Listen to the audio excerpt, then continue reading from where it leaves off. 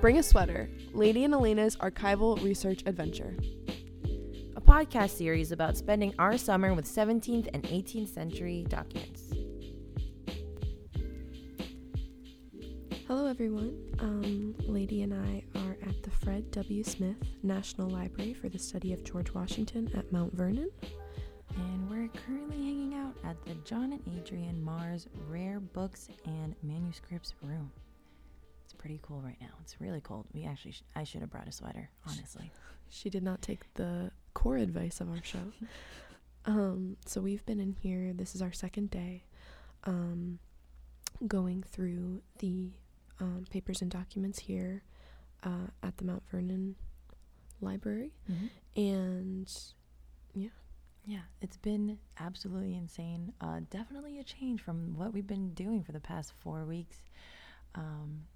It's absolutely gorgeous in here, and just understanding more of George Washington, and his brain and the way that he thought and the way that he processed everything has just been absolutely insane. We've been at the courthouses reading so many court records and deeds and wills, and now we're kind of getting into more personal letters and manuscripts, like handwritten letters, and we're getting the more, I think, human side of the characters in our story. And it's been really, really interesting and really cool to get this side. And in the most beautiful setting also. The wood around us is just gorgeously colored. Like there's cherry and I don't know other wood names, but there's just so many colors of wood and it's mixed perfectly. The room, it's a relatively small room. There are 3 tables in here, 2 for researchers and 1 for the worker who kind of sits with you and make sure that all the documents are staying safe. And like Lady said, we're surrounded by wooden bookcases that are locked with some different documents and books and stuff inside. And there is a large painting of George Washington in a beautiful golden frame, so endearing, that just sits right at the center of everything. And there's on the other side of the room, there's 2 glass cases with Washington medals and coins in them, and yeah, kind of low lighting wood room. It's very it feels exclusive. It really does. It feels like, wow, I'm here right now, like and it's honestly just this whole time, like we've only been here for 2 days and we're only going to be here for 2 days, but it's been like magical. I said yesterday that this is like the Disney World for American historians, because everywhere you look, it's just amazing to look at, and the amount of knowledge and information in this entire building is just so crazy to think about, and how original it is and how well kept and preserved everything is. So just a huge shout out to everyone and all the staff here at Mount Vernon's library. Yeah, it's just been so cool, and they've been really nice and treating us so well. So just a little bit about the process here at the library at Mount Vernon. It is by appointment, so you can't just come strolling in. So we, they knew we were coming, and we came with a list of the names of the people that we've been working on. They are adjusting their cataloging system right now, so we had to come prepared with what we needed them to pull, which you should do in any case anyway, but it's not really like, oh, we could just scan through boxes of documents. Like, you have to have them pull specific things. So we would give the list to whoever was working with us, and you wait for a couple minutes, and they go back and they pull boxes on a cart that are full of the documents. And so then we actually had to sign a form with our name and our affiliation, and saying that you won't chew gum or you won't bring drinks in here and all this other stuff, that just for the liability's sake. So we signed that, and then they gave us a few guidelines and rules of how to handle the documents. So they're all the single documents are in manila folders for the most part, and they're all tagged with their citation, which is actually really helpful for us in picture taking purposes. So you go through them, only one document at a time, and you lay it out flat, and yeah, so you just go through them. We created our database, and we've had an archivist sitting here the entire time, making sure that, you know, everything is done properly. So shout out to all the archivists. Thanks, guys. Yeah, and you have to maintain the order that you take them out in, and Right. just make sure you're putting everything back correctly, one file at a time, one box at a time per table. So it is a little bit of a slower process, but it's definitely to maintain the safety of the documents and make sure that they're all being put back the way that you found them. So we're just, you know, opening them up, writing a brief description, you know, putting the citation into the database, and then taking a photo and moving on to the next one. We've been encountering a whole bunch of different kinds of documents for the first time. We've been seeing different deeds and indentures, as well as very personal letters between family members or friends, really getting to know the characters of everyone in our story. So it's been really cool. Some of the cool things that we've seen is the deed from England for the land for whose land was it? Was it John Washington? No. Augustine Washington. And it was cool because it was very illustrious and very embellished, and you can tell that, you know, in England they had the good. So That one was neat because it was on cowhide, and the just the penmanship and the detail of like the little drawings, and they make the first couple words really fancy, so it's just such fine pointed penmanship. It was really amazing. And if you just heard some noises, that was the changing of the guard of the archives. We've been here, it is around noon, and we've been here since 9 o'clock, so they have to take breaks too. And so that's what just happened. Yeah, and like Lady was saying, just really personal letters, talking about family.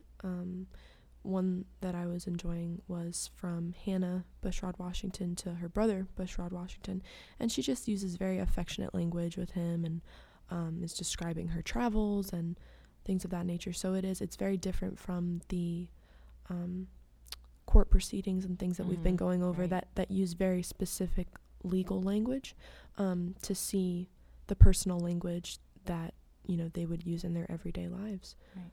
So that's been really neat. Yeah, like we've seen, you know, what is it? Hannah visiting Bushrod, or her daughter who is sick with a fever, and they're just talking about, you know, the travels that they've been on, and then you see, you know, brothers asking for money because they need it, and just different things like that, or like life updates, how I didn't get your letter from this time. And it really is nice to see the personal side of everyone. And oh yeah, Bushrod Jr., Bushrod Washington Jr., he's talking about the girls to his at Mount Vernon to his friend in a letter, and that one was especially funny because it's like, you know what, this guy's a kid, and you know, he's going through puberty, he has hormones, he has emotions, and he has to process them out too to his friend, which is something we all do. And it was really just like, it was something fun to read. One thing I never realized or really experienced was the importance of a magnifying glass. You know, as a kid, I usually was just, it was a cool thing that made things bigger, or it made my eye look funny if you did that wow thing with your eye. And it was just like a toy thing. But in this setting, to use it to actually read these original documents very clearly and much, less strain on my eyes has been a huge help. And it felt cool to be using them in a more productive and academic reason, rather than, just messing around with something that does a cool thing, but it's actual for real use in research. And that was a really cool experience. So thank you, magnifying glasses. Yeah, and it is actually really helpful. You'd be like, you're looking at it and you're pretty close to it, standing right above it. But when you use the magnifying glass, it's like, it makes the handwriting sometimes just so much clearer. which has been really helpful. It's like, oh, I didn't know what that word was a second ago, but now I do because I can actually see it. I've been noticing how much easier it is to actually read. I don't know if it's these letters or because we've been doing it for so long, but for some reason, or maybe because these are more personal words and more, words that are used more in everyday life, that they're just so, the language and the usage of words is just so much more comfortable, I guess, in a way, that it's just been much faster to read, and it's been delightful in being able to comprehend what these letters are saying. And I think it's been actually really encouraging for me personally.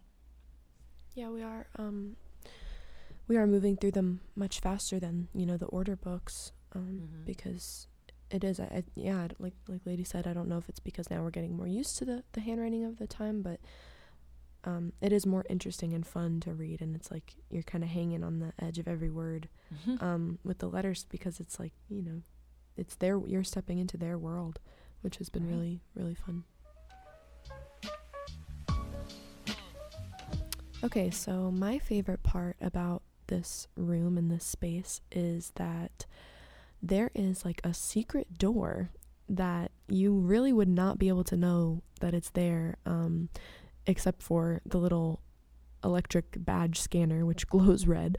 So it's kind of like the Scooby-Doo door that's hiding behind the bookshelf or whatever. But it's to the left of the George Washington painting that I described earlier, and we were able to go in there with our archivist yesterday, and you step into another room that's fairly similar to the one we're in, but there's a bigger table in the center, and again you're surrounded by the wooden bookshelves that are closed up, and they have the document boxes behind them, where all the individual documents are, and it's the room feels much larger than this one, and it seems higher too, but It's not. but there's just shelves all around you with the documents.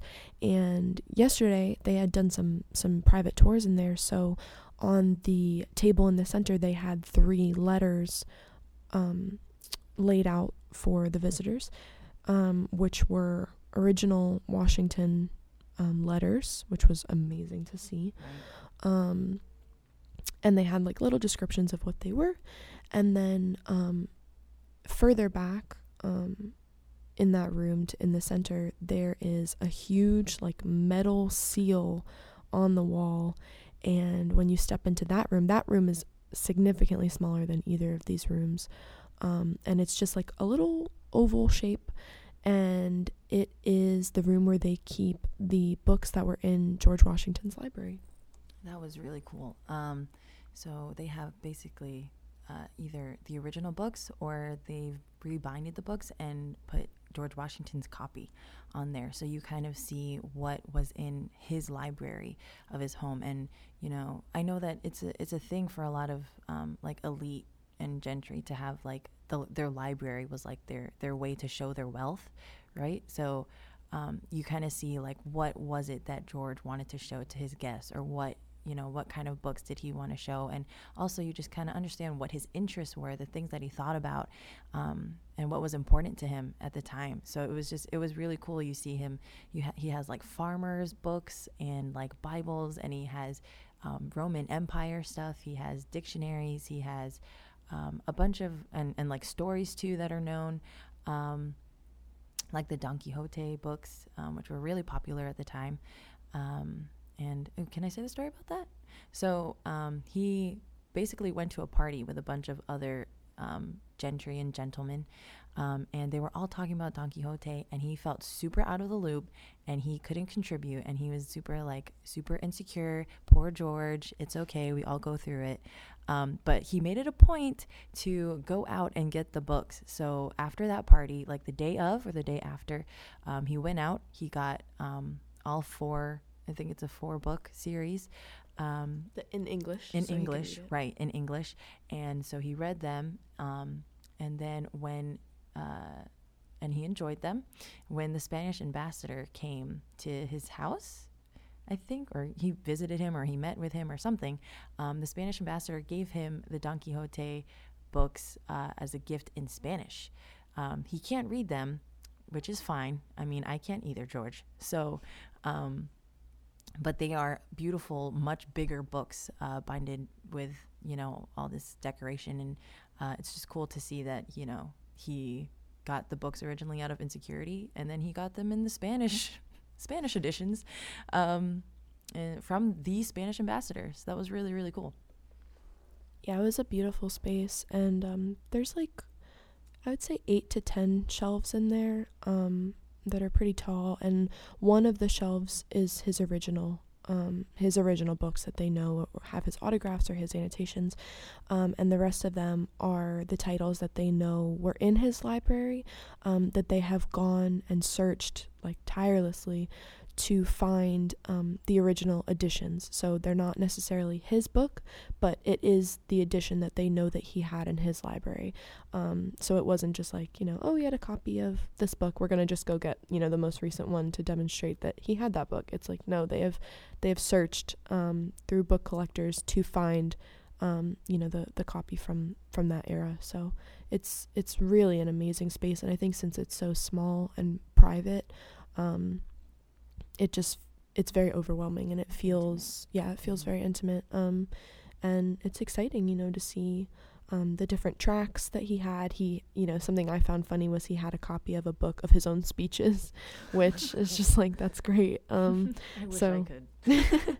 So yeah, just little, lady made the comment that, it's like getting inside his mind, and you definitely do. You get to see, the things he was interested in, and the things he was reading, which, obviously have an impact on the way he was thinking and the way he was writing and performing politically. So it was really neat. Definitely.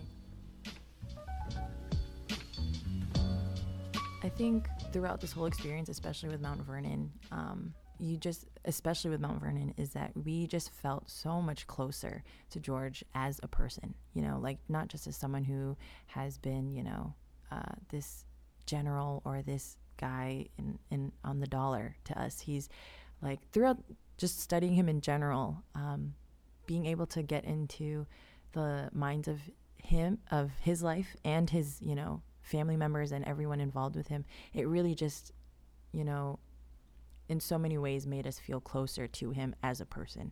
And I think that was really endearing. And just seeing how much of a difference he's made here at Mount Vernon and in all the other places that we've been to at Ferry Farm, and just anywhere in general, and at the birthplace. It's just all kind of really coming full circle. And especially here at Mount Vernon, seeing how beautifully everything is presented and well kept, you really see the impact of how much, how hard people are working to preserve him and his identity in our national history.